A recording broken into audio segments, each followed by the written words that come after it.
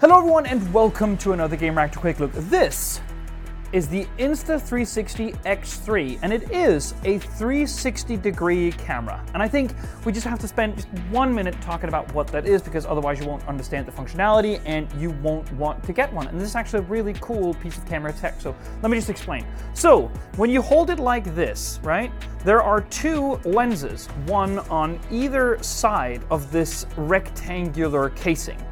Each of these lenses are 180 degrees, so that means ultra fisheye, ultra wide lenses, like much wider than you would get on your standard smartphone, which usually goes up to around 118 degrees, 120 maybe.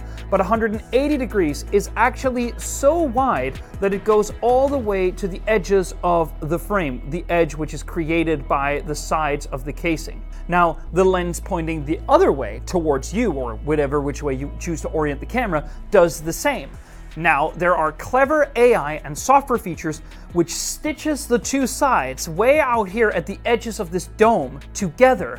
And because the camera's gyroscope, accelerometer, and sensors inside the casing knows its own dimensions, it also knows how to remove itself from that frame. So, when this films, let's say, for instance, this is an action camera, so you have it on a skiing helmet, or a bicycle helmet, or you have it clipped on the bonnet of a car, then it has a full 180 here and 180 here. It removes itself, and what you're left with is a full 360 degree dome of footage. Now, is that useful? There sure is a lot of cases on platforms like TikTok where a guy puts it in his mouth and runs around, which is really funny, but there is actually a lot of professional scenarios where something like this might come in handy. So there is a couple of reasons why. So first off, 360 degree footage looks incredibly enticing in very specific scenarios. So for instance, a lot of skiers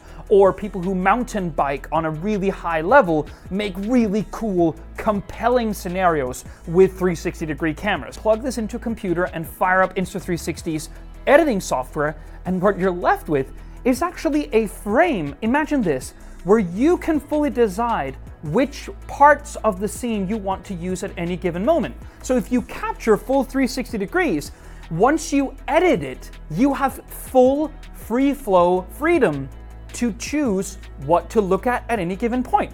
In this box, despite the fact that you pay, let's say around $400, $350, it's not cheap, there's no mounting hardware in the box. Sure, there is a industry standard threading on the bottom of the casing, but you get no clamp, you get no pole, you get no way to mount it to anywhere. That has to be bought separately, or you can buy third-party gear, which is a lot less expensive, for instance. But I think that is a bit of a miss. And the other thing is, this comes with no built-in storage. And it's the same thing with the DJI Osmo Action 3. You have to buy an SD card, and these files get pretty big, and put it in before it will even start filming. And I feel like Insta360 actually did this with their Go 2s. Just build in a little bit of storage so that people can, mess around without putting an entire SD card in there. Or if they're already plugging it into the software, maybe it would be great to have a little bit of onboard storage. Charge a little bit more and offer that. I think that would have been a great idea. But apart from that, this is not for everyone, but it is really cool. Thank you so much for watching. See you on the next one.